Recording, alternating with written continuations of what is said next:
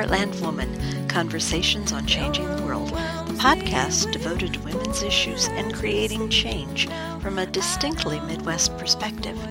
I'm Martha Kovach, sociologist, producer, and your host.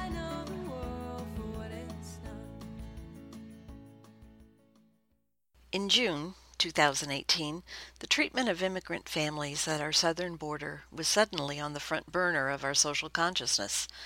The nation was horrified by images of border agents tearing babies away from their mothers' arms and traumatized children being warehoused in makeshift detention centers. Pictures of kids in cages symbolize the heartlessness of ICE officials as part of a federal plan to forever separate families. The Attorney General would eventually acknowledge this policy was designed to prevent migrants from even attempting to seek refugee status in the United States. While the country's focus was on our southern border, in the Midwest, ICE was conducting the largest workplace raids in its history. On June 6th, ICE arrested 114 workers at Corso's Flower and Garden Center in northern Ohio. 2 weeks later, ICE arrested hundreds of workers at Ohio's Fresh Marks Meat Processing Company.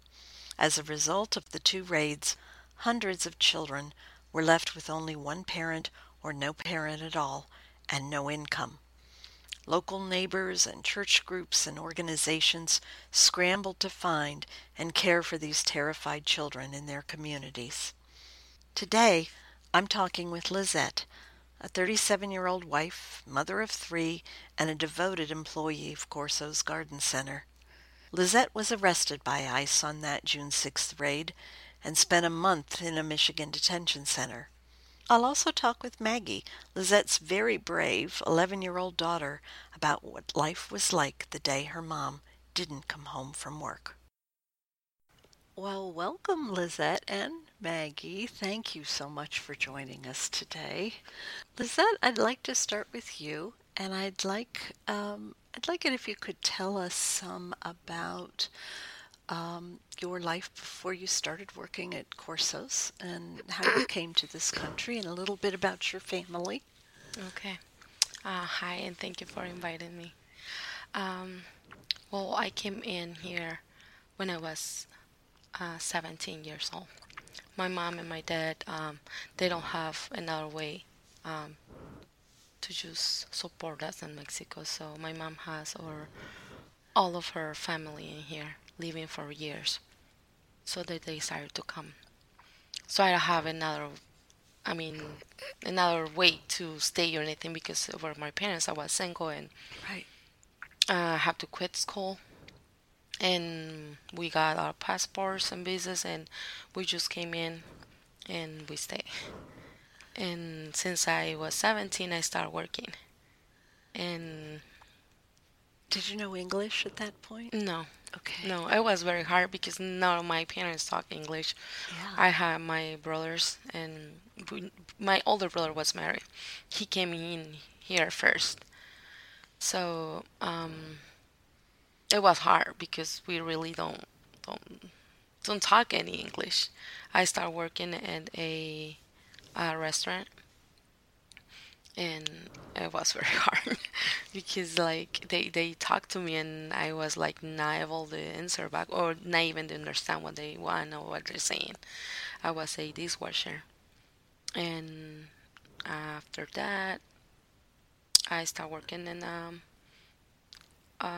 greenhouse in Overland, and is where I started learning English. Uh, I I never liked to just stay like I was like planting, and I want like step up, but I have to Yes. learn English. Yes. So it was like a lady then. She start teaching me English. So she told me if I want to like become an assistant grower. I did not, and by that time I was like not have an idea what that means, but it was like taking care of the plants and like spray chemicals and stuff like that. But I was afraid, and she teach me a lot. Like the English that I talk now, she was the one teach me that.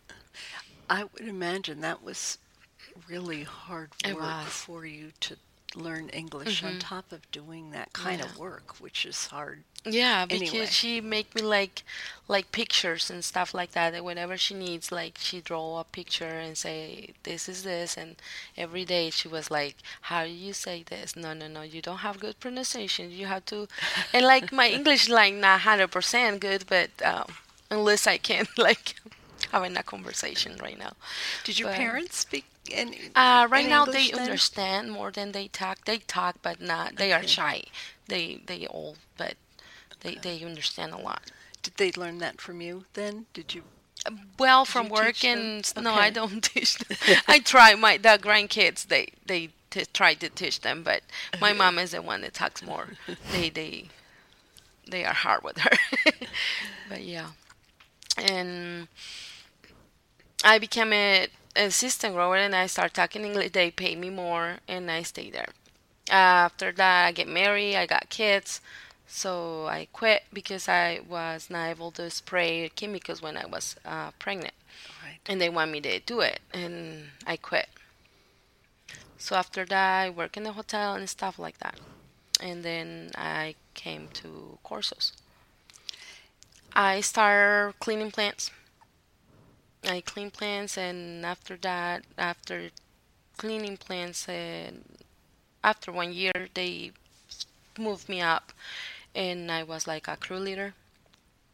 And then after 1 year after that, I was in Sandusky, and they offered me another position in Castalia because it was two American girls. They quit. Both they quit. So I take that position, and it was only me. So whatever they both that were doing, I was the one that was doing it. Okay, so you And were doing the work yeah, of and two. with low pay. Until I talk. I said, like, I talked to my boss and said, I need more money because it's not fair. I find out how much they were making, and I was not making, not even close what they were Okay. making. So they did. They did. I really don't have nothing bad talk about the bosses that I have. They were great persons. They treat us good. Maybe they don't pay enough, but after they see like they struggle with people because people were like looking for more hours or more higher rates. They give us a raise for $1 in less than 3 months, and then they give us another one. So I know we worked. People worked at 7 till 1 a.m. So they work 7 in the a.m. morning, yes, to until 1 a.m. 1 Yeah, a.m. well, we have sometimes. breaks, we have lunch, and in the middle of that, they offer us pizza, and the next day morning we have donuts and stuff like that. I mean, they don't force us to work. Like they don't say, "Oh, you have to stay." No, we stay because we need the money. You need the money. Mm-hmm. How much were you making? $15.50, and the other girl, the two girls that were up and like Yeah, before that I was yes, in there, that were they were American more. girls. Yeah, they were making like 24 or more than that. Even after I, the course of rape happened, I find out that they try to hire another girl. They know nobody wants to take that job because it's kind of a lot. I mean, and they will offer like $20 per hour. That makes me upset me because I was Yes. like um, doing the inventory, doing um, um, production, and like I have to know how many pots that we have, what kind of pots we have, how many of each, how many we're gonna use, how many plants are we gonna plant that week or that day, where are they going, and every every week I have 2 days to count all the basically all the crap castalia. I have to count every single plant. It was hard Okay. because I have to know what goes for what store, Lowe's or Home Depot, or what's gonna be ready, and I have 2 days to finish that. Okay, so these were plants going to, I mean, Ship for shipping. this was a large Yeah. operation, Mhm. and they were shipping plants to home stores like Lowe's and Home Mhm. Yes. Depot. Okay. And you were, I mean, if you were in charge of inventory and deciding what inventory goes to what store, you had a lot of responsibility. Yeah. Yeah, and I have to receive, like I wasn't receiving because they give me the front office, so anything goes in there, like um, any packages or anything. I have to call. Okay, this is for whatever. I have to call them and say you have a package like that. Plugs. I receive plugs. The ones like small plants, they have to replant those. I Yes. have to receive those, make sure they were okay. Sit those on because they come sometimes in carts or boxes. So I Okay. have a crew of people who Okay, are so helping you me. you really were in a management Yeah. position, that you were in the front office and you Mhm. had a group of people working for you, Yeah. and you were making 15.50 Yeah. an hour. Um, And they give me that just 1 year because I was 12. So I was like for a whole year with $12 doing okay, that. you went from doing that work for $12, Yeah. but then up to 15. And how long had you been working at Corsos? We say 4 years, Four 4 or 5 years, years. something like that. Okay, Yeah. okay, Yeah. I mean, I really love what I was doing. I was like in a hurry all the time, like because wherever they were planting that week, sometimes they call me and say, the barcode is not working, so I have to. If I was counting outside plants and making sure they were ready, they call me in production, so I ran to production and see what was going on with the barcode or the price.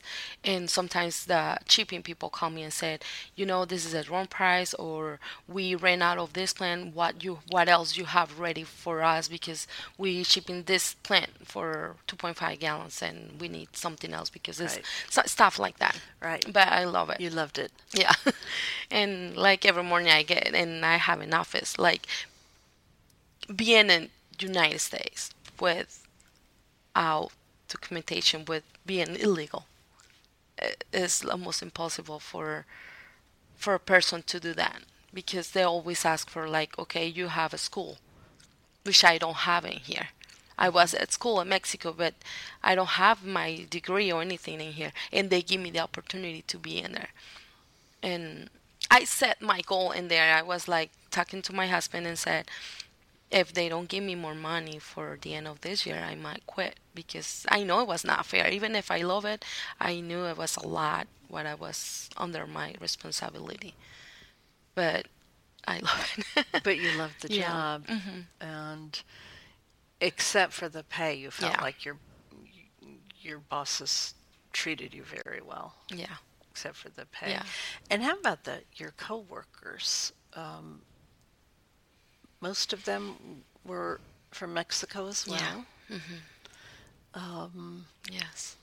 and did you talk with with one another about your immigration statuses? Everybody in there, we know who Okay. was and who was not, who got permit for work, who was illegal, and we know each other. We don't talk to the white people, because one of my coworkers asked me, American, you legal? We don't talk about it. Hmm. You just say, yeah, we're afraid. So yeah, we really don't talk about Americans, if we are illegal or not. We don't. Hmm. And so let's start with June 5th of 2018. A hard day for you still to think about and to talk about. Let's start with just how the day began for you. You showed up at work at 7 Yeah. as Um, usual, and yeah, it I seems like was a kind of usual late. day. Not late, but on time, like 7. I clock in at 7 every day. Okay, and you were But that used to day, I clocking was in feel earlier. like I don't feel like going to work today. Even I told my husband I don't want to go to work today, and he's like, just don't go. I was like, okay. So by that time, I give ride to my brother and my cousin. Did they So both work in Corsos yeah. too? Okay. hmm And I was gonna test my brother to come and pick up my cousin because I was not feeling good. But uh, well, I woke up and I just show up earlier than usual. So we went to the office. They always wait for me to get ready, like to tell them what to do. Okay. So I clock in, I open the office and sit. And I start looking my papers, and all of a sudden we start like hearing these cars, one and another, one and another, but we're going very, very fast. One of the girls was working on my team. She went outside and looked. She was like, it's a lot of cars. I even make the joke and said, well, even if they late, why they're driving too fast? Because they're already late. Yeah. Right? And at that point, did you suspect anything, or did you No, just think these were... I just stayed there until this girl went outside, and when she opened the door in the office, I saw her face like pale and like scared. In her big eyes, she said, that's the migra, the immigration. Amigra. Okay. Amigra, we call Amigra. And I just like went like, what? No. She's like, yeah. So she went and get my cousin and my brother.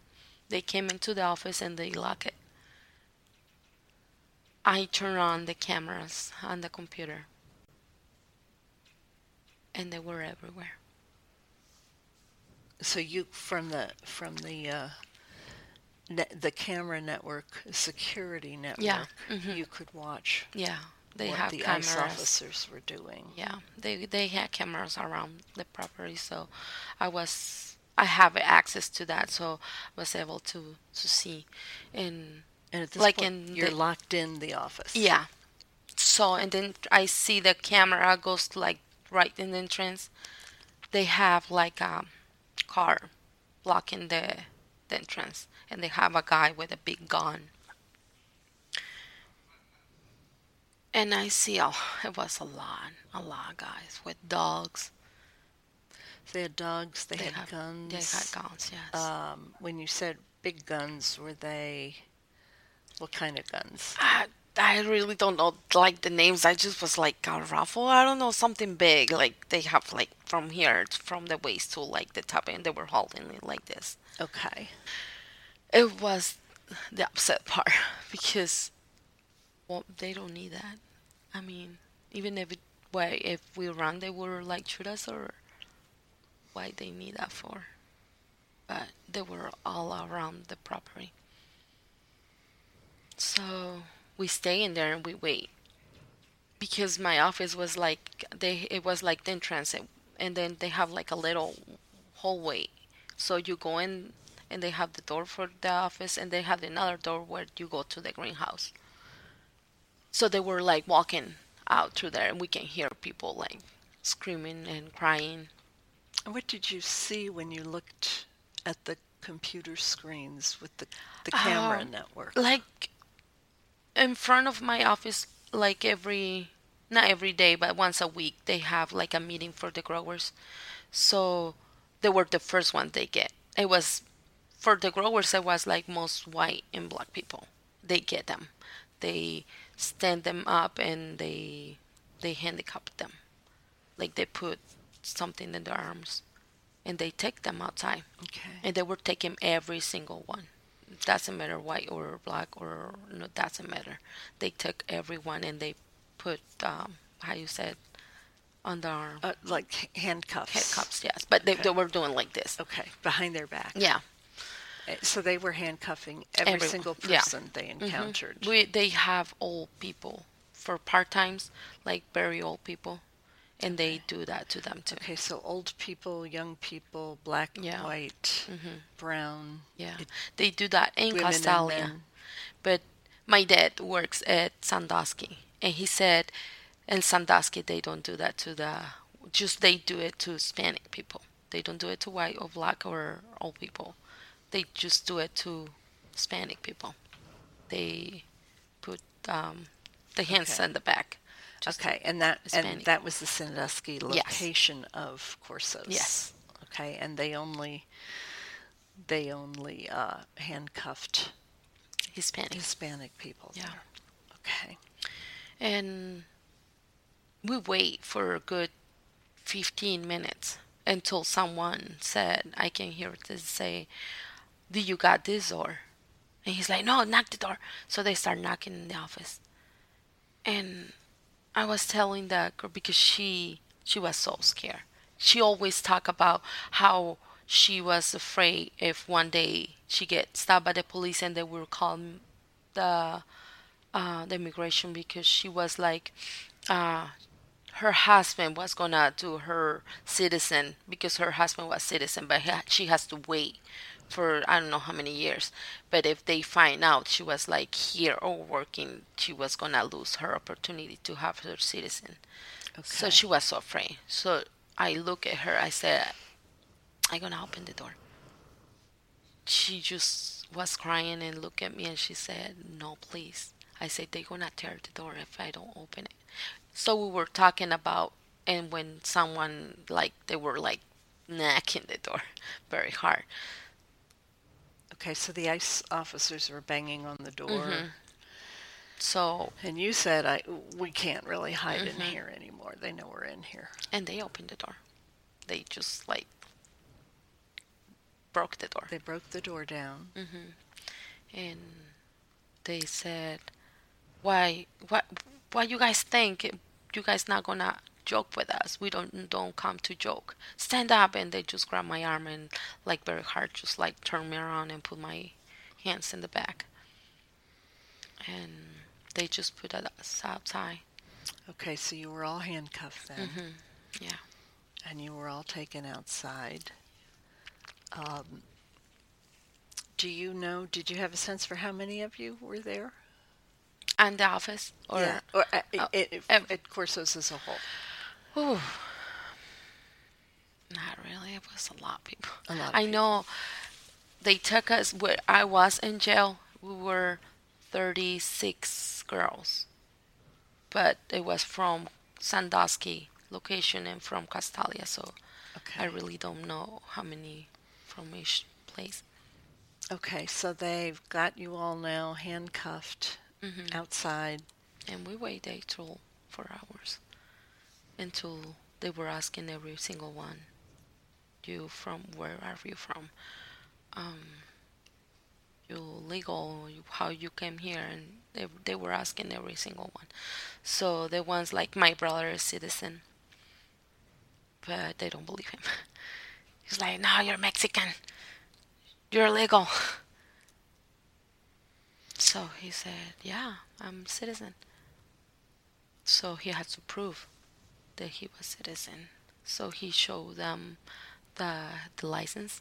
They still don't believe him, so they took him somewhere because they have computers and stuff. They were prepared. Okay. They have something to check down on if I don't know if it was real. I don't know. So they took him and we basically we were waiting for until they checked every single all of us.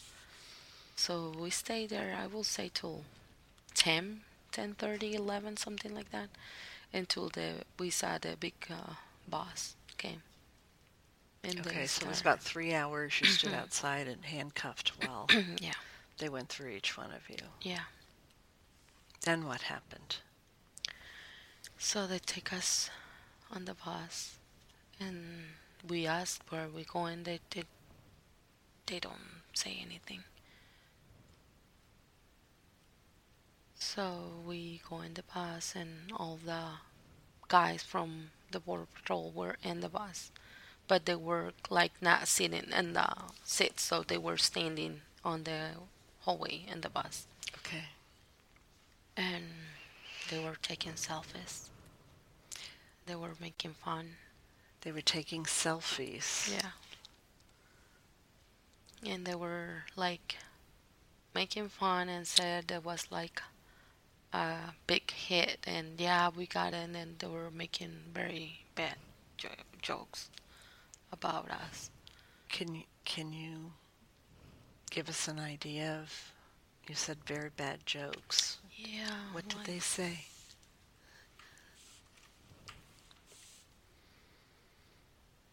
they were laughing and said, we got them, and they were laughing, and they will say, yeah, a big day will be a big party at night and stuff like that.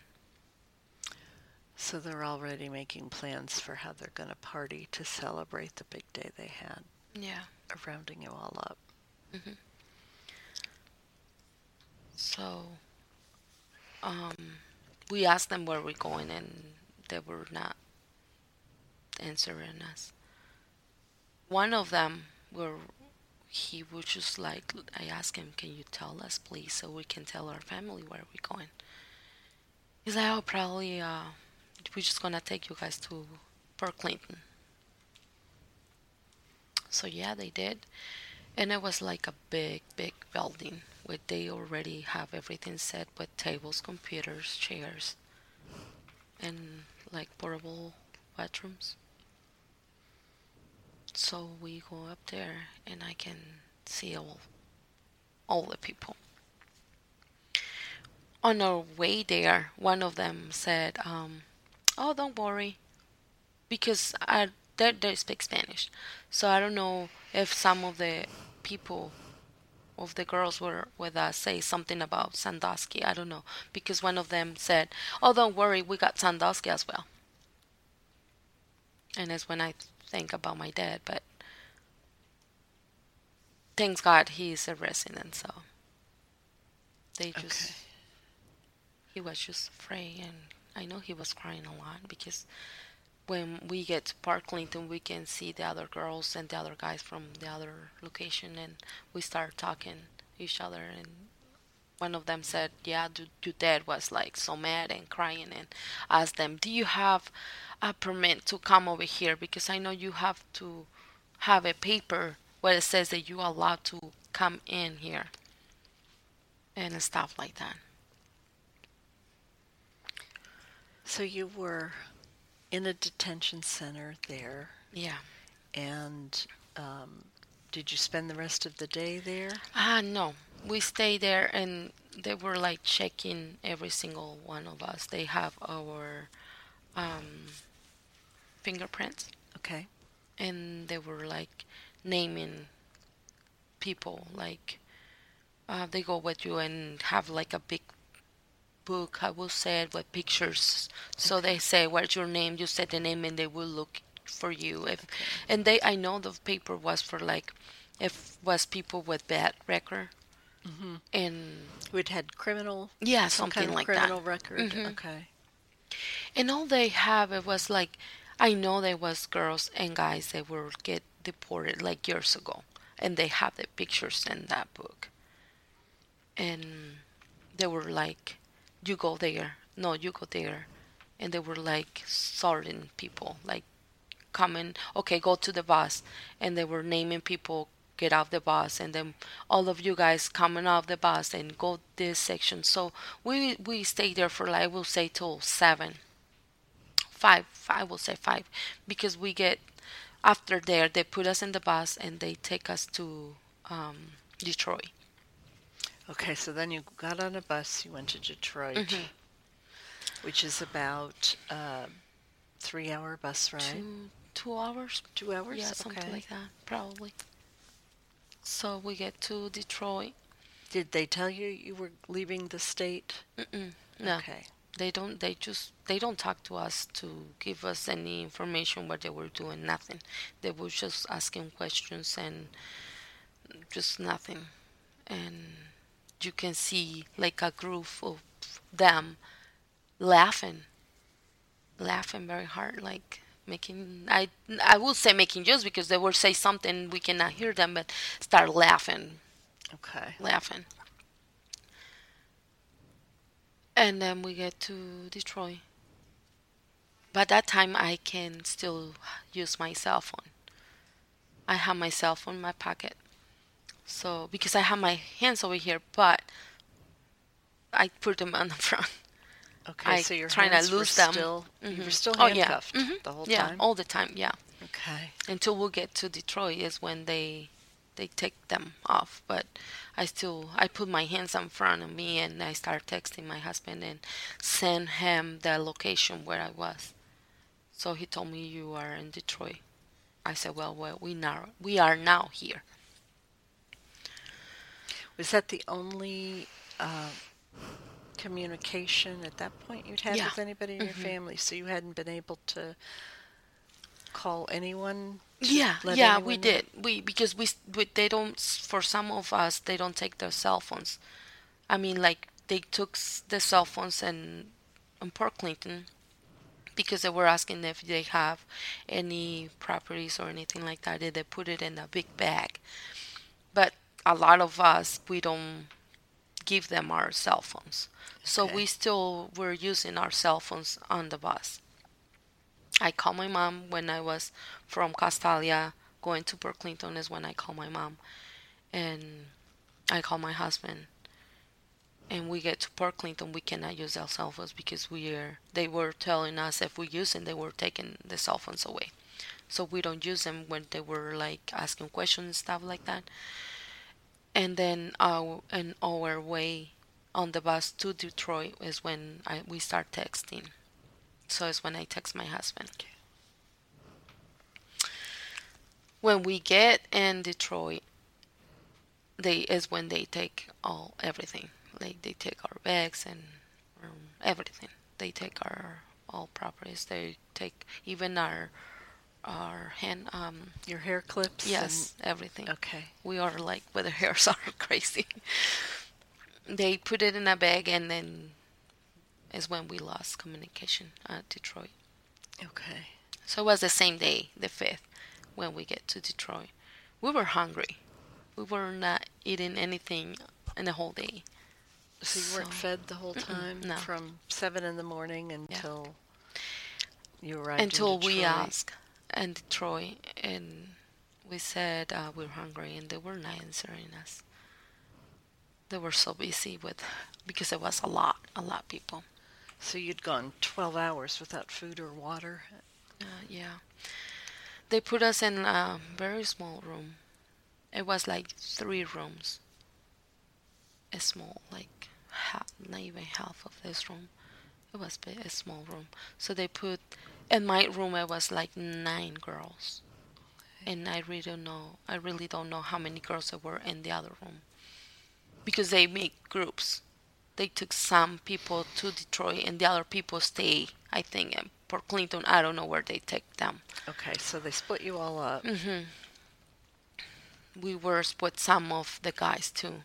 Because it was like the garage, and then we go in the garage with the bus, and then we go in this like office, and they have 3 rooms.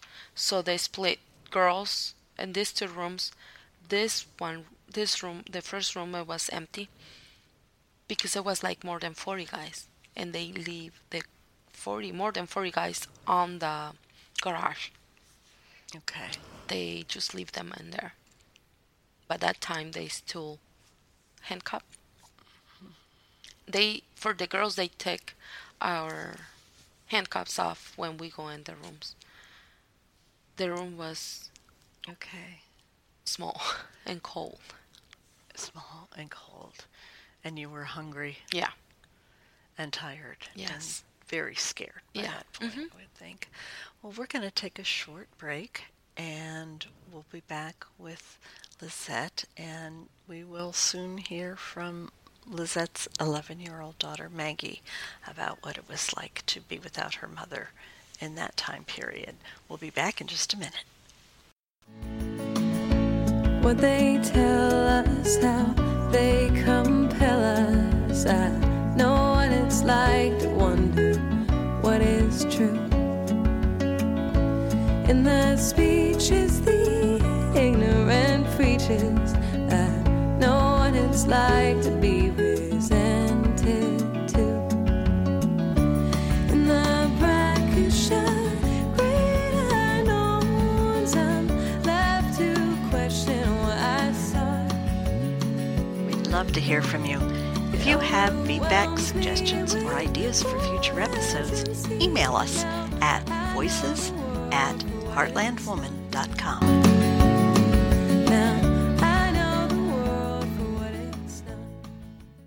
Welcome Welcome back. We're here with Lizette and her daughter Maggie, and Lizette is among the people who were detained by an ICE raid, by the largest ICE raid in a workplace in 10 years in Norwalk, Ohio, which is in Northeast Ohio.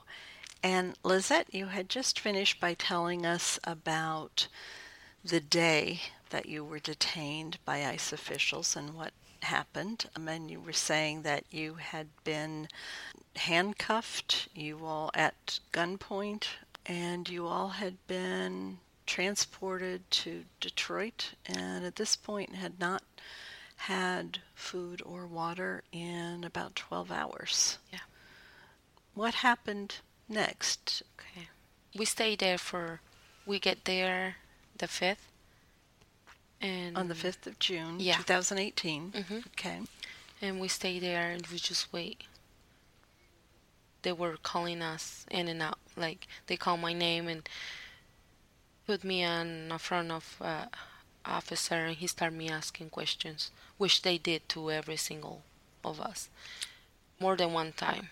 Okay, so you were repeatedly questioned. What kinds Yeah. of questions did the officers They ask asked if each one, it was just kind of the same and different questions. Like, they asked me, when you came here, what, from where, like from Texas, or what border do you cross, how you did it, how many years, how they pay you and courses, like they pay you cash or stuff like that, how much do you make, what do you do, and the same questions to me over and over. Okay. They were asking me what did you do, what you were doing in the office, because when they took me off of the office, one of the guys said, we're gonna ask her separately from the other girls what she was doing. So they were like pointing me all the time. I know the courses was a lot, it is investigating. I don't know if they finished with that or not. I guess in the process because they think they were hiring people, like they know they were illegal and they were still hiding like that. But I know they don't. I know they don't. And they thought that was like have something to see with that. So they were asking me more, like like screaming to me, like why you were doing it, how you came here, what was your position at courses and stuff like that. Okay. So over and over, and we were still hungry. And you still hadn't eaten? It was, I will say, 10 when we asked for food. Okay, so 10 in the evening. You were first detained at 7 in the morning. Yeah. And finally at 10 o'clock that night, They you gave asked us, for food. Yeah, and they said, oh yeah, we're cooking it for you guys. They give us a soup. It was soup. I don't know what it was, but it was potato, and it was something else. But it was like, you can tell it was spoiled. Like, it was not good. It tastes horrible. We were hungry, so it was a small plate. They just give us one scoop of those. I don't know how you said that. Okay, a ladle full? Yeah. Okay, each one got a ladle full of very bad, as you said, tasting spoiled Yeah. soup. Yes. So we stay up all night. It was super cold. I don't know if they do that on purpose, but it was super, super cold. Were you given space to sleep? No. It was just a room with a concrete bench. Okay. And it was like a toilet right in there. Okay. So you were put in a room just with a bench and a toilet. And until the next day, we stay all day the next day until 7 p.m. okay. Yeah. But and the next day in the morning, it was 8 a.m. when they give us the same soup. Okay, so you had the same soup then in the morning. Yeah, so they still with the questions, and then when I go outside, not outside, but outside of that room, it was like an office. So when we go there, I can see the guys on the garage. They were like in the floor. Okay, so you could see where the men were, Yeah, but they still handicapped. and the men were all Handcuffed, still yeah. handcuffed. Yeah, all day for almost 2 days they were like this in this position. And when I was like on the with the officer, I can see one guy of them ask them if he can use the restroom, and he said, "Yeah, go ahead, use this one." So he was like with the hands in the back, and he said, "Well, I going to number 2," and he started laughing and said, "Go ahead." I said, "You're not gonna take them off?" He said, "No, just go ahead." Okay, so even to use the restroom, the men still were handcuffed. Yeah. So for the girls, they tell us come out of the room, and they line it up. We are in line, and they have these 2 vans, 2 big cars vans, and they 2 carts, put okay. they tie our feet. They put it together with a chain. They put a chain on our waist, and they put the Okay, so you were handcuffs. shackled. Yes. So you had chains that went around your ankles and went around you again at the waist, and then the hands. tied your wrists together. Yeah. Okay. And they put us in the van. Okay. And they were telling them where we going, and they were start laughing and said, "Yeah, we're taking you guys home." And the other guy said, "Yeah, to Mexico." And the other one said, "I wish. It's still a process. Don't be afraid. You guys not going anywhere. You guys still in the process." So they put us in the van, and they start driving. They don't tell us where they were taking us or anything like that. Okay, you still don't know where you're going. Mm-mm. And they hadn't really told you. You knew you were in Detroit because of your husband being yeah. able to use the GPS to locate you. Yeah, but after that we lost communication. Okay. Were you ever informed by the officers that you were in Detroit? No. No, Mm-mm. you had no idea where you were. No. And one of the officer, just one, it was so nice. I mean, I can talk bad about them, all of them, but it will be fair as well to say he was so nice. He was telling us, "Don't be afraid. You guys gonna be okay. After here, you guys are going to a jail at Battle Creek, at Michigan. Be calm. Don't cry. Don't show them you guys are upset. Even if you guys are, you guys has to be strong." And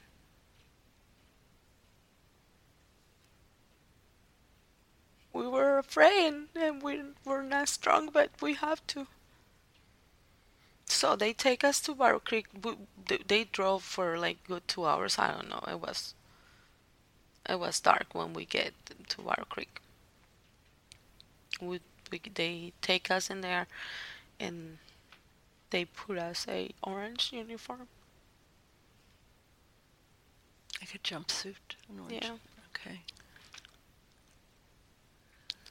So when we get there, they start like again asking questions, and we start like signing papers, and they give us a sandwich and a juice, apple juice.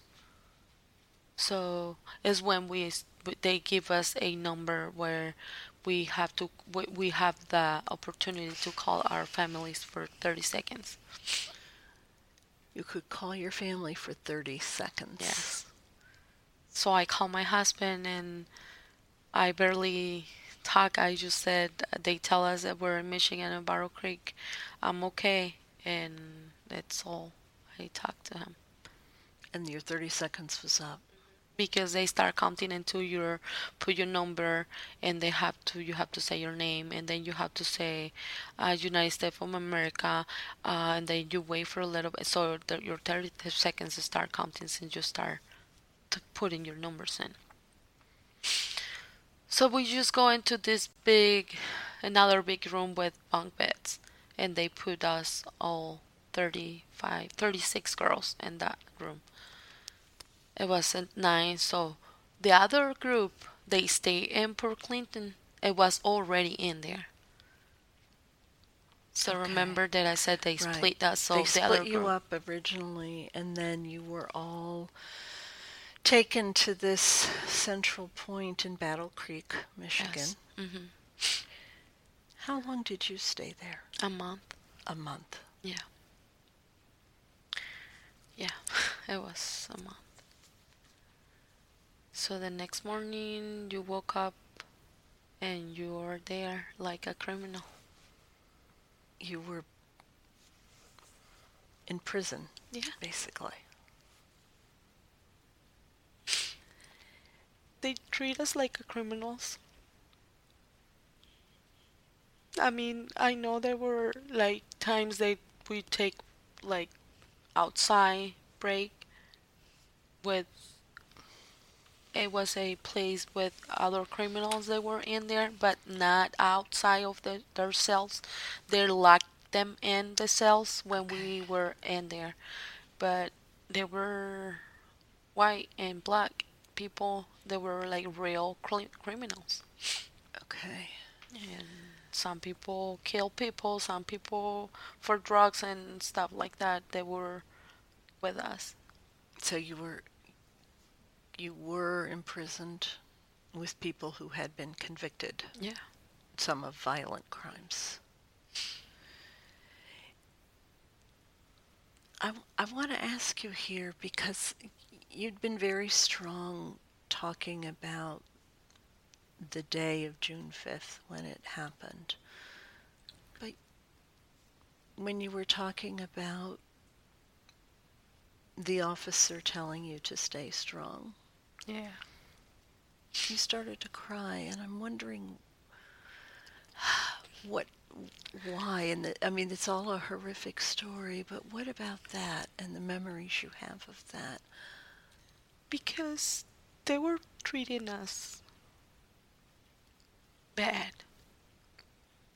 And after all that, you see a guy, which are a from immigration part like officer, Yes. and as when you see that there is God, you see that it's still good people. Not all of them were bad. Even when we were in Battle Creek, it was officers that were taking care of us. Like they have two shifts, 7 to 7, and they have switch girls. There were some that were so mean. They were like super mean, but a couple of them were like so nice to us.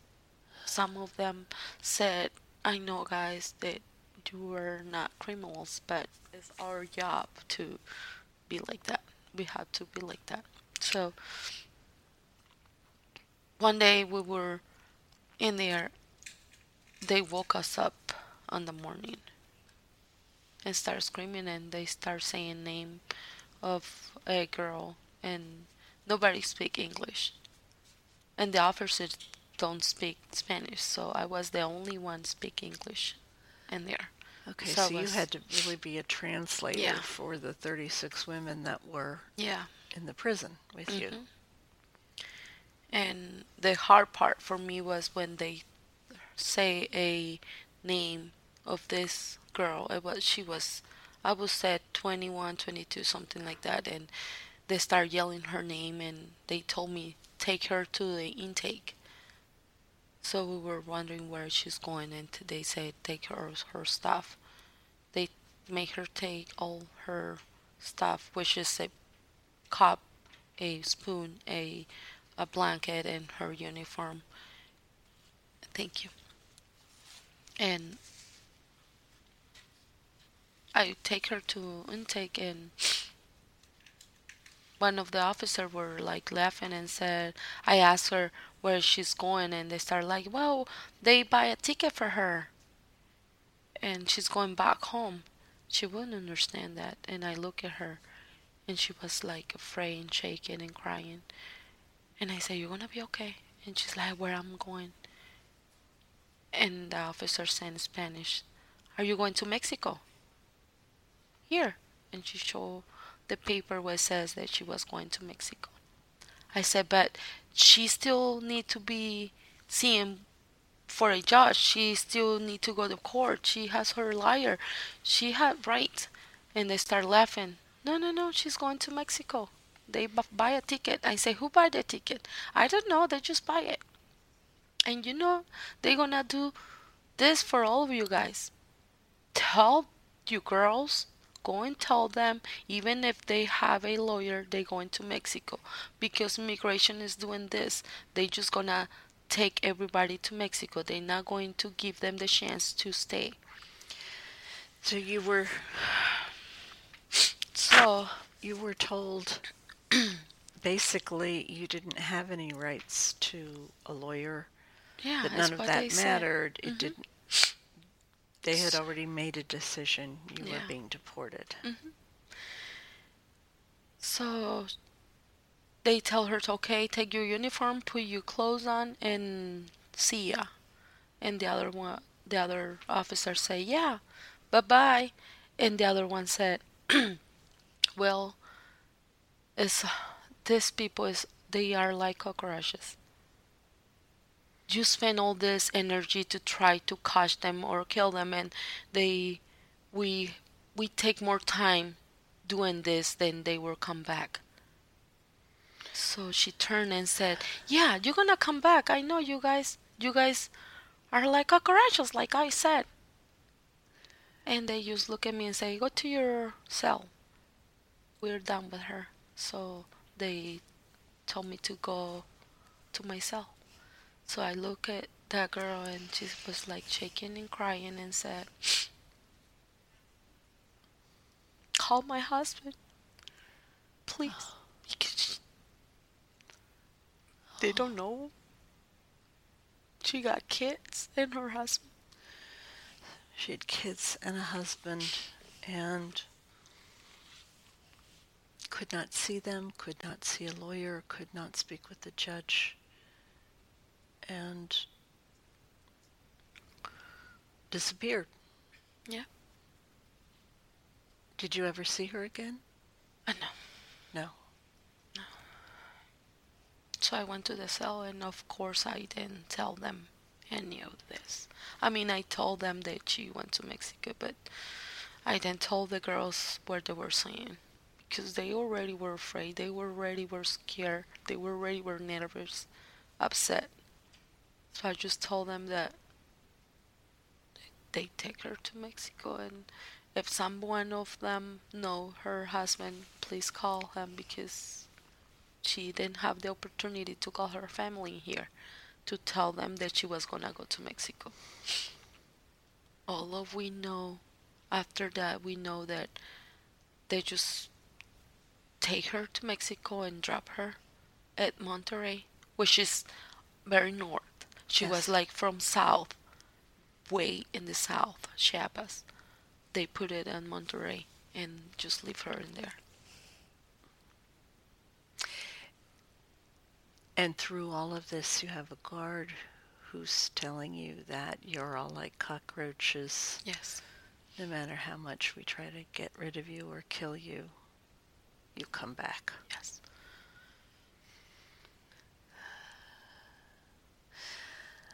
And on that note, we'll take another short break and be back with Lizette and with her 11-year-old daughter, Maggie. Abandon my station. I've no reason to consider.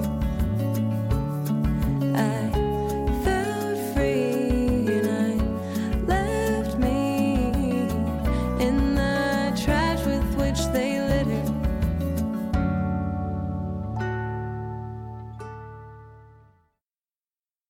And we're back. Lizette, can you tell us some of what the conditions for the month that you were in detention, what were they like? Like I said, it was super cold.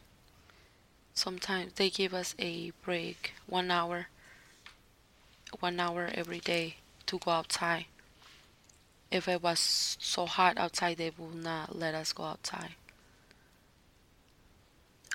They woke us up at 5 every morning to have a breakfast, which it was a hard egg with a glass of milk.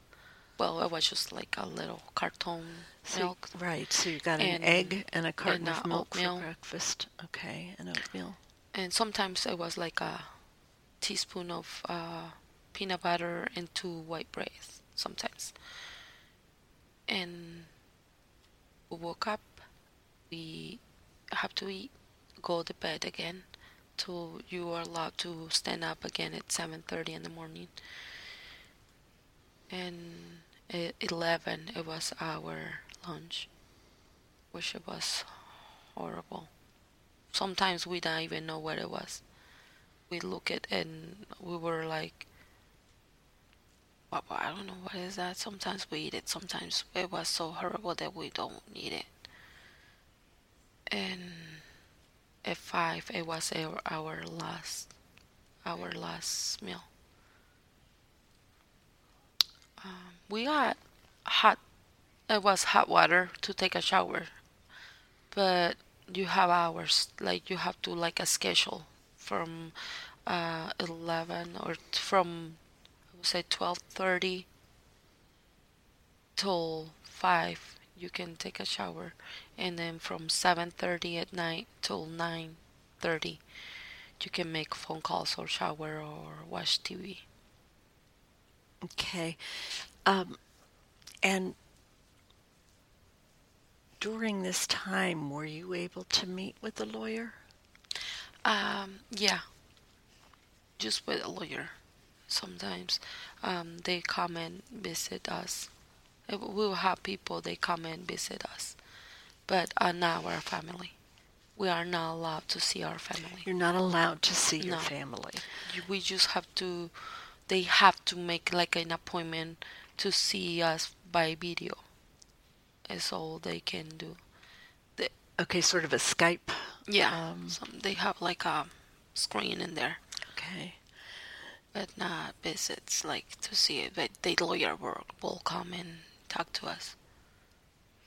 It was about it.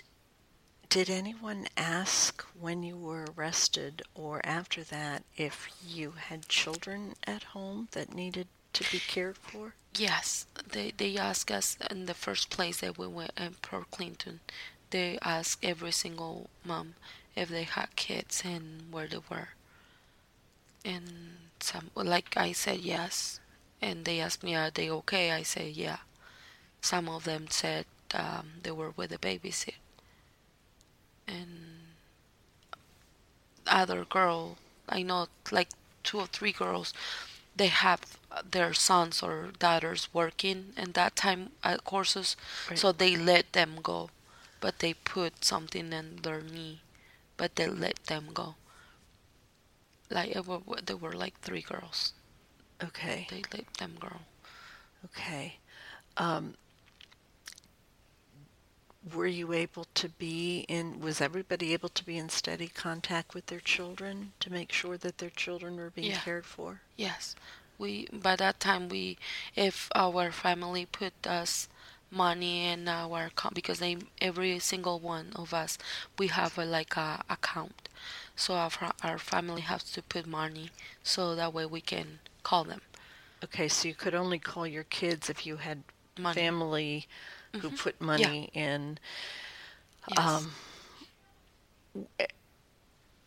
Was that the only way you had access to being able to talk to your kids? Mm-hmm. Because they can call us and we only have to call them. But if they make an appointment or something by internet to watch us in a video, they had to pay, and they give us a 25 minutes to talk in a video, but it was not working. And it went okay. And the video means you had wasn't working. Do you know how much a phone call was? No, I know I spent. My family put over than $200. Your family put $200. Yeah, because we called to. It was, I would say, $5 for 15 minutes.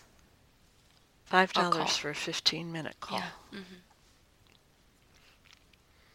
Wow. Yeah. And that $200 also had to go to pay for some basic necessities. Yes. If you want to eat something else, or have a coffee or sugar or salt, then you have to use that money to buy it. You had to buy salt. You had to buy sugar. Yeah.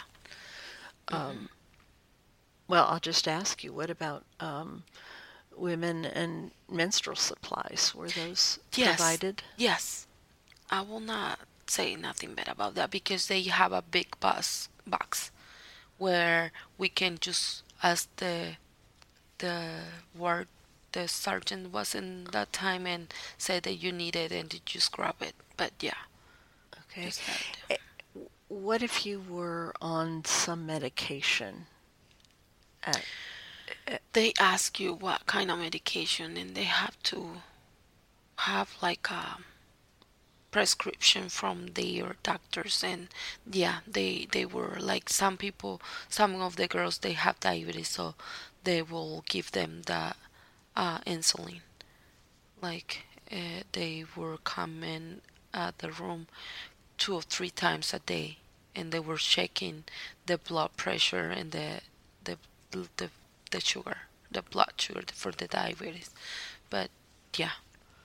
But if you have like a headache, no, you don't. They just don't give you anything for headache. And that time you have to fill out they call it a kite, but it was just like basically a paper, and you have to put that paper in the box. If like it was a girl, they have something in her eye, and her eye was like super swell. And even if the guy or the girl was like the sergeant, it wasn't that time, saw her eye, he was like, fill out a kite, you need to fill out a paper, and you need to see by a doctor. She did. 3 days after that, the doctor called her, so I take her to the clinic, I would say, and the doctor said, you're fine, just put hot water in your eye and you will be okay. She asked, like, you gonna give me anything? He's like, well, I will give you something because I was itching, so I was just gonna give you something for that. And that's all she get. And during that time period, you really had to serve, it sounds like, as the translator. Yeah. For the women. Mm-hmm. There were no other translation services provided? No. Actually, when we get in there the first day, they have another people. They were in jail too. They speak Spanish, so they have to translate for us. They call it a baggy, very good, or something like that, because every time that you translate, the sergeant had to sign this paper. So when you have a whole signatures, they fill it all up. You give it away, and they give you a bag with cookies and with coffee. And this is every week. Okay. Is what you get for being a translator. For being a translator, yeah, you got a goodie bag. A goodie bag of coffees and cookies. Yeah. Which they never give it to me. I have the first week, they fill it up, so I was so happy and say, here's my, because also you have to clean yourself. You have to have 2 people every day to clean the bathrooms, sweep, map, and and clean. You just basically clean the tables and stuff every week. These two girls, they will have the same goodie bag, and I was for 2 weeks. So I was so happy because I said, okay, I'm just gonna have my goodie bag because I was cleaning, and my goodie bag because I was a translate.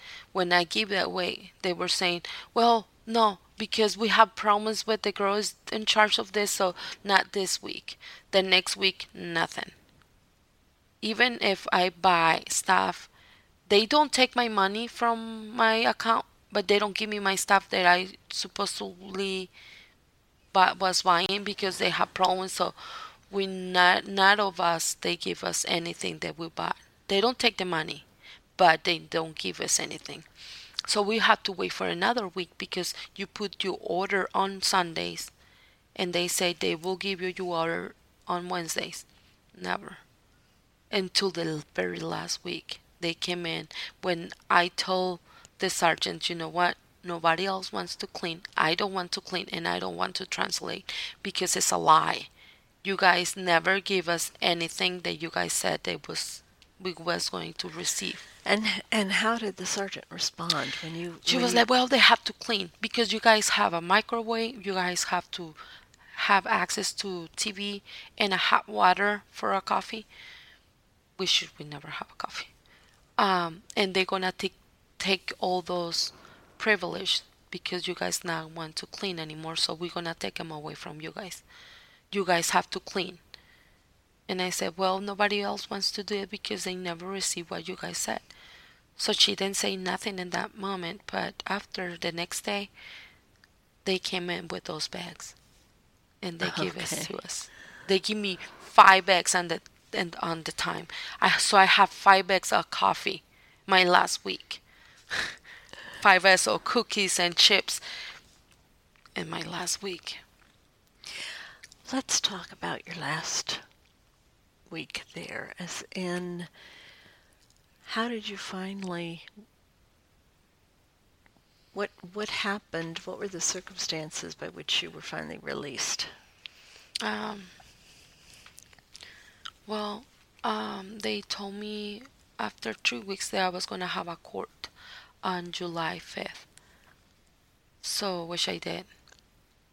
We all were nervous because we don't know what to expect on the court.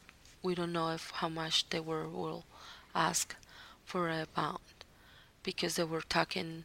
Sometimes the bonds were $10,000, $12,000, even $20,000. So I was so blessed that I was only $1,500 for my bond. Okay.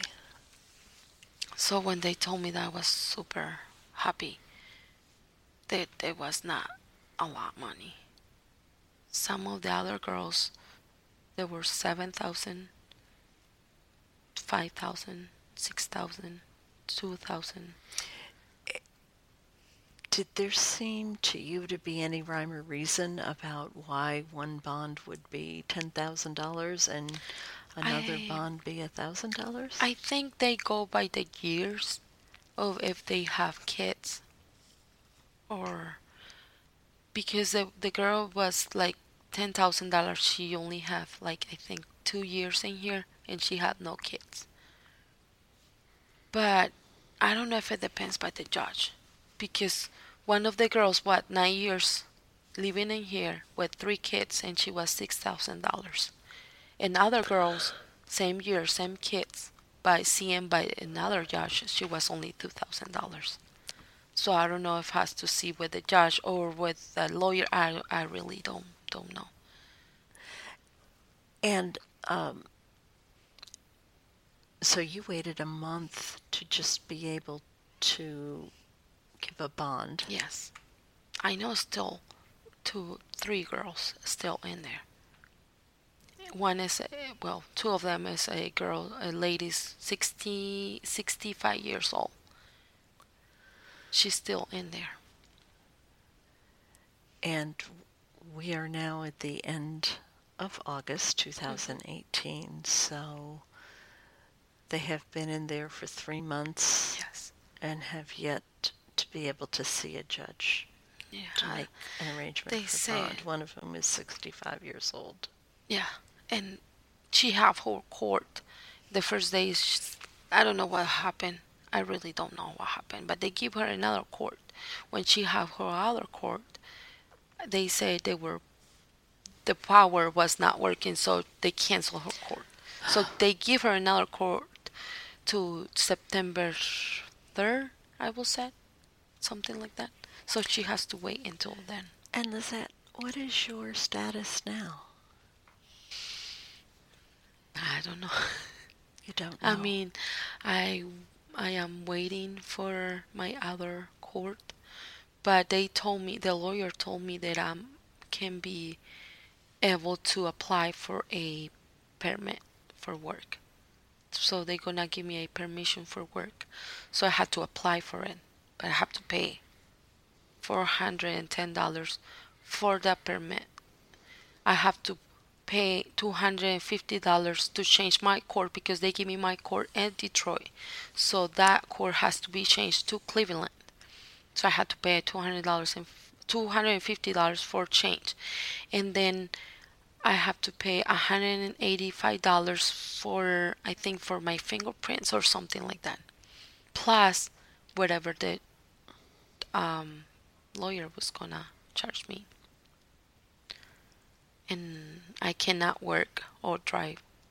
The court has forbidden you from working. I mean, I know that I don't have to drive because I have no driver license, but Right. For work, I mean, I can work. And you have 3 children. Yes.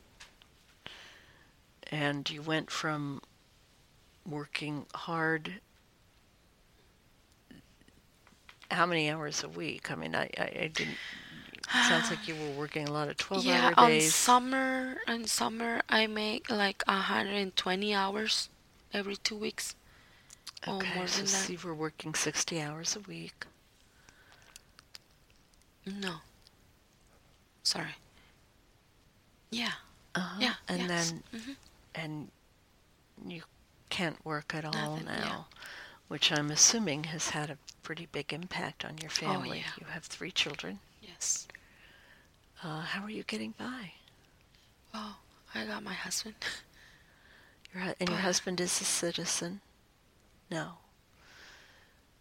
So That's the hard part. that's Because we live afraid still. Because at any time he can be taken to. And where he works right now, it was people working. They have to quit because they told them that there's the same thing it was gonna happen. He worked at greenhouse too. So they said the immigration is gonna come. So a lot of people quit. So I asked him if he was gonna quit, and he said, "How? How we gonna leave if I quit?" So he's risking to go to work every single day because I don't know what's gonna happen. you have 3 children. Yeah. And we still have to leave, but thanks God we have a help from a lot of people, Americans, that are helping us a lot. And helping you how? What Okay, way? they have a small room by the church with people taking food. They give us eggs, milk, a lot So- different food. So your neighbors basically have set up a kind of food pantry. Yeah. And the people from church, not just Catholic church, from different churches are coming, and teachers, like they have in groups, and they come and give us. Sometimes there's like a gift certificates from stores, gas gift certificates, and if you need to eat or anything you need, you just go there and you find anything you need. And for now, they are helping us to. This is the last month they will help, but since that day, they are helping us to pay our rent.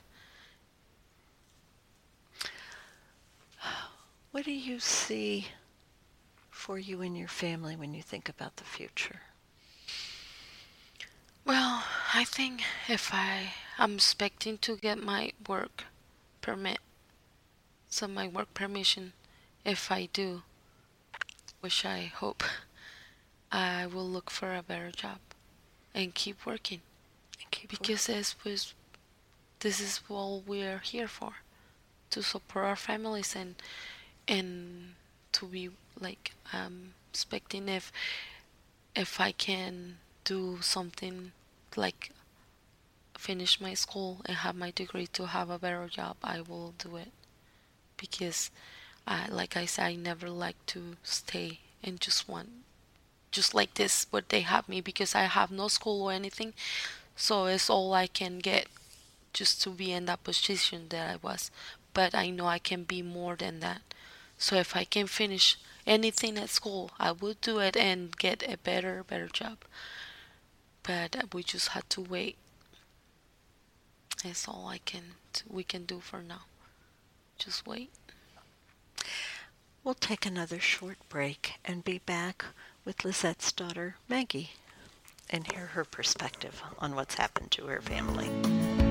What they tell us, how they compel us. I know what it's like to wonder what is true. In the speeches, the ignorant preachers. I know what it's like to be resented too. In the brackish great unknowns, I'm left to question what I saw. If you like what you hear, please tell, well, everybody about us. For more information, links, and other great stuff, check out our website, www.heartlandwoman.com.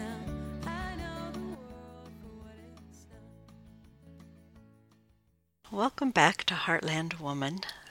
We're here now with Maggie, who is Lizette's 11-year-old daughter.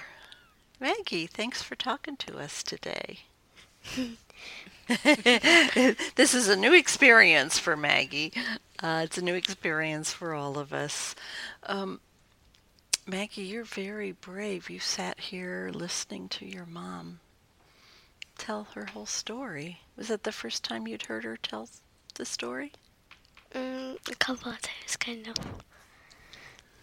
Yeah, you've heard it a little bit before? Yeah, but not the full whole story. Not the full story. Mm-hmm. What does it feel like hearing your mom tell the story?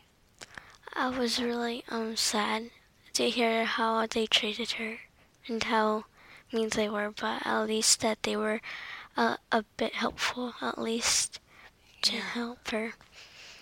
And I kind of felt like how I would feel if I were there, like what would have been happening.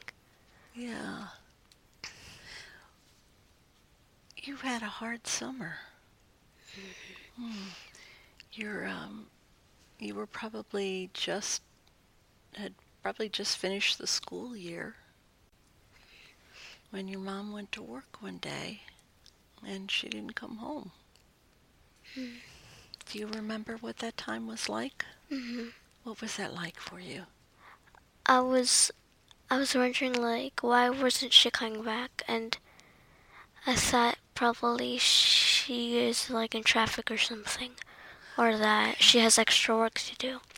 And then when it was dark outside I still wondered, why isn't she coming back? And then my dad kept telling us that that she's going to be working a lot and that she isn't coming back and she's just going to keep working. And I didn't want that. I just wanted her to come home because I thought it was too much work for her.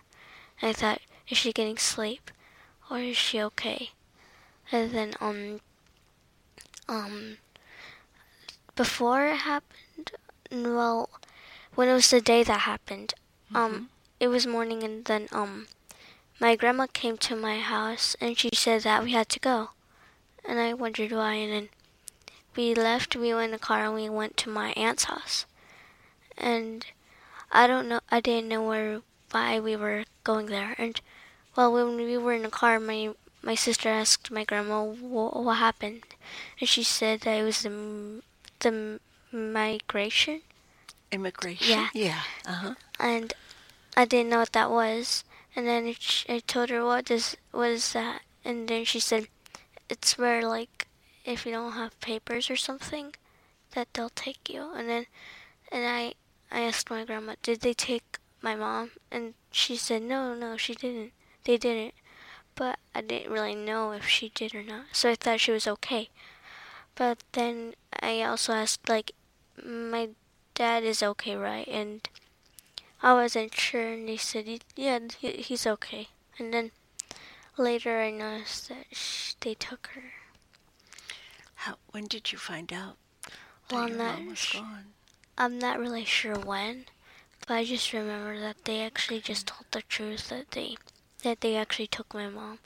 And I felt really sad. And then my sister and my brother felt very sad, and that we didn't know why this was happening, and that why is it meant to happen. Oh, I bet you cried a lot. Until until my mom started calling us, and then I would hear my dad talking to her, and then he would let us talk to her, and then my mom told me that if I was happy, she would be happy. Yeah. That's how much she loves you. Mm-hmm. Yeah. Did you, I bet your little brother asked you questions, because your brother's how old? Like 6 or 7, I think. He's 7? Mm-hmm. So, yeah, I'm sure none of you really understood what was happening, but I'm sure especially for him it was really confusing and hard. Mm-hmm. Did you try to explain to him what was happening? Yeah. What did you tell him? Like that they came to her organ. Probably they just took her, but she's gonna be okay, and that he doesn't have to worry, because I know that someday that she's gonna come back, and that probably she's not gonna be there for that long. But I was wrong. She was staying there for like a month. And that was a really long time, wasn't it? Mm-hmm. I thought she would just be coming back like in a week or so. My sister said that she would be coming, like one time she said, oh, she's gonna come next week, don't worry. But then she never came, and then she said, oh, probably she's gonna come like at the end of this month. And then later, it was like, I don't remember, but when it was the end of the month, she wasn't there, and then I was sad, and I said, where's my mom?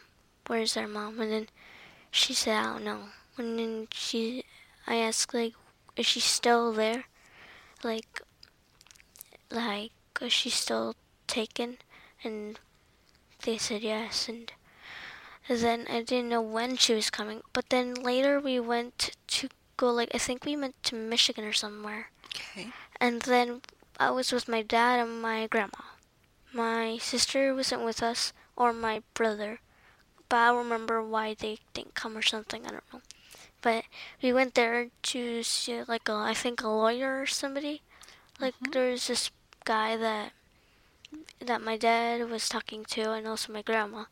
I couldn't really understand what they were saying that much, because I was still thinking about my mom and like of what was happening. And then they said that that she was gonna come out later or something. And then later, like a couple of days passed, and then we went with my uncle, and we went to this place that looked like a little place, and then he pressed like a button that you could talk to somebody. He pressed the button, and then this lady said, like, hello, and he said, like, we're here for Lisette, and I thought, is she gonna come out? Is she finally gonna come to us? And then she said, like, in 20 minutes, and then later we've been waiting in that room like for like 20 minutes, as she said, and there's also somebody else there too. Okay. And they were like talking to them too. And then they were just waiting there, and I said, "Is 20 minutes already passed?" And my dad said, "Yes, but I don't know if I think there's gonna take more time." And then I was still like waiting, and there's this door that I saw, like there's like a window. It looked like there's like this person. It looked like if you could talk to somebody through the window, like you could see them, but they're on the other side, and you could talk to them right there. And I was like looking through, and I could see like people. It was like the window was very blurry, so I couldn't really see.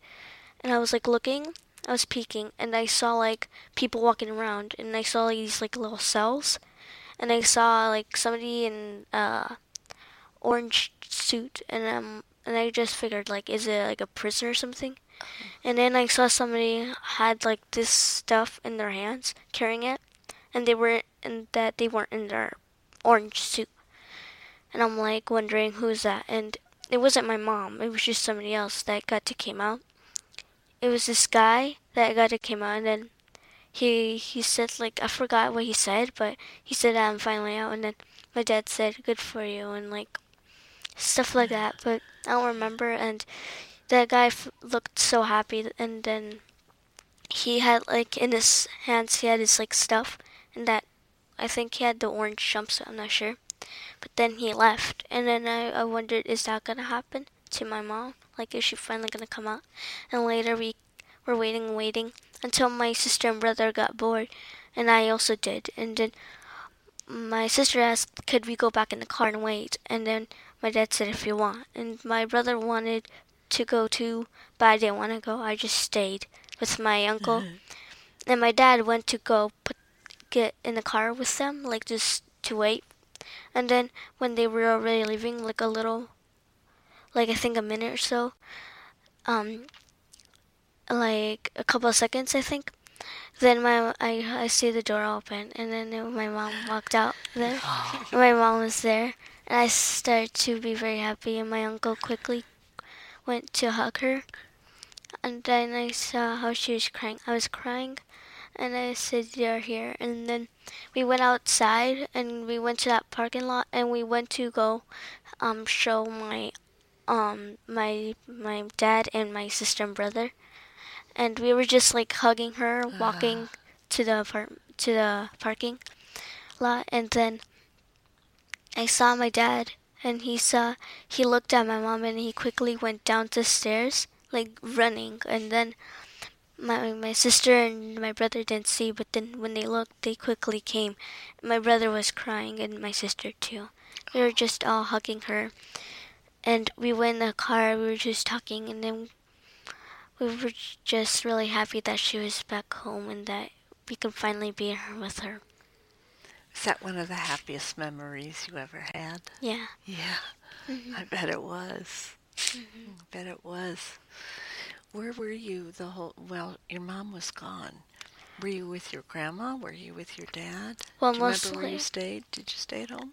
Yeah, we were just at home. My dad was taking care of us, just like us three, and I think like sometimes he would go to work, but my grandma would be there to take care of us. She would usually like come in our house and then check on us, and she would go back to her house because we live right next to each other. So yeah, and then we would be okay, but then my dad would have to like mostly like cook and clean, but we would help him clean. So Good. Good for you. and he would also have to cook a lot because we would be hungry, and it was just like the three of us. Yeah. And sometimes we would have to go to the store to buy food because like in our pantry we don't have that much food, so then we'd have to get like bread or probably some milk or some eggs or bacon. And then he would cook for us, and he would clean, and that would also help. And sometimes we would just call our mom, like she would call us, and we would be talking to her a lot. And then there was this one time where I was in my room with my sister, and then I heard my brother crying, and then I quickly went to see what happened, and then he was with my mom calling in, and he said that he missed her, and he was crying to my mom saying that please come back. He was really crying a lot, and I felt sad for him. And then I was calling her too, and then, well, I felt sad, and then I said, when are you coming back? And she said, I don't know. And then I really missed her. I wanted her to come back home, but she wouldn't, and I knew that she would be there for a very long time, but I didn't want her to be there for a very long time. What was the hardest part about having your mom gone for that whole time? Like, I didn't feel happy at all. Like, I was just, like, sad that I felt like if she was, like, never there. I was just thinking, like, I was just imagining that, is this how it feels like if I would never had a mom?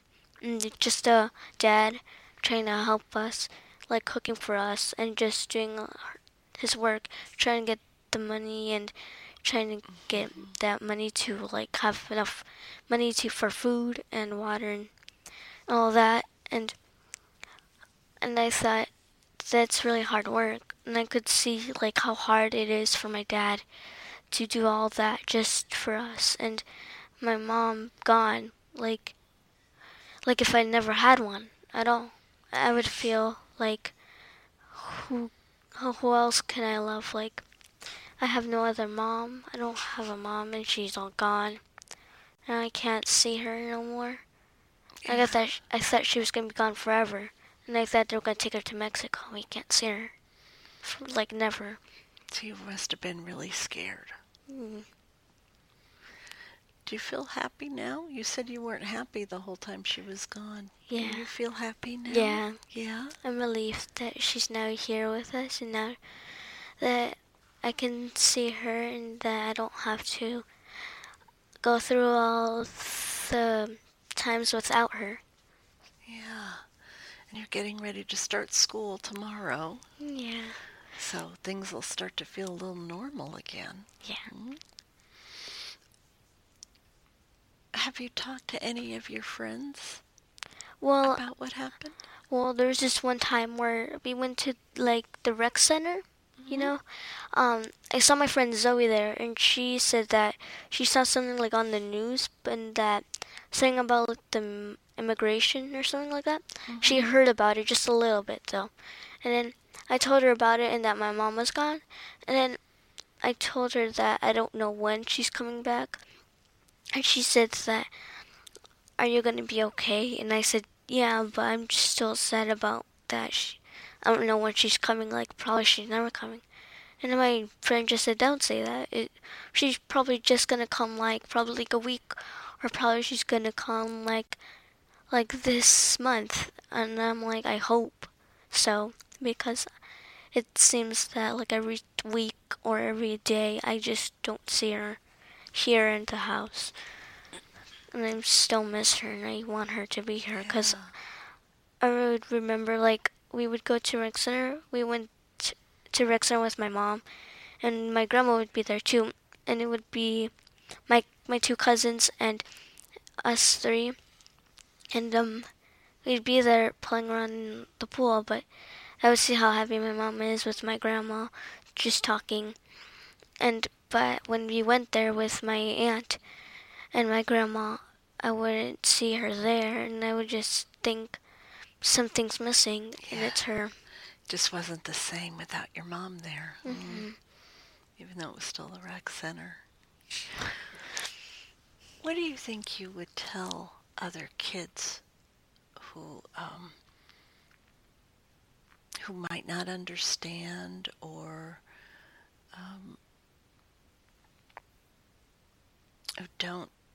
who wouldn't understand what it's like to have your mom or your dad just taken away like that? What would you tell them?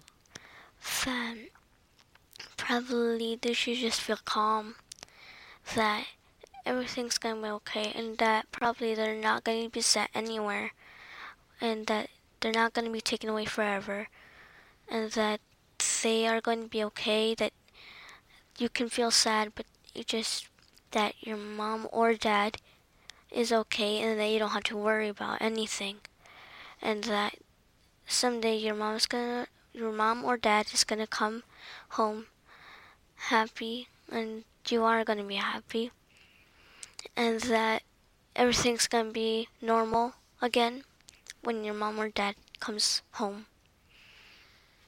And that you shouldn't feel worried that something bad's gonna happen to them, because they're just gonna be taken away for like a month, or probably just like some weeks. But that nothing's bad's gonna happen. They're not gonna be killed. They're not gonna be sent somewhere that you can't see them no more. They're just there waiting for you. They're gonna come home one day.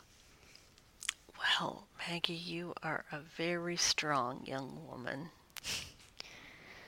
And I can see a lot of your mom in you.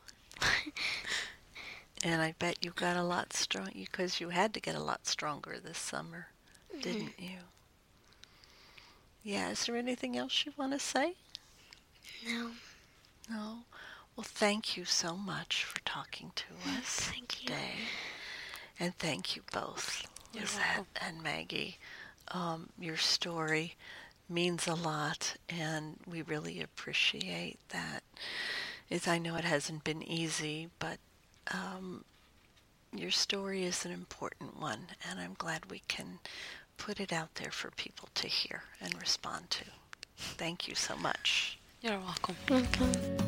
I'll leave you today with this thought from Maya Angelou. There is no agony like bearing an untold story inside of you. Thanks for listening. Be well, and we'll see you next time.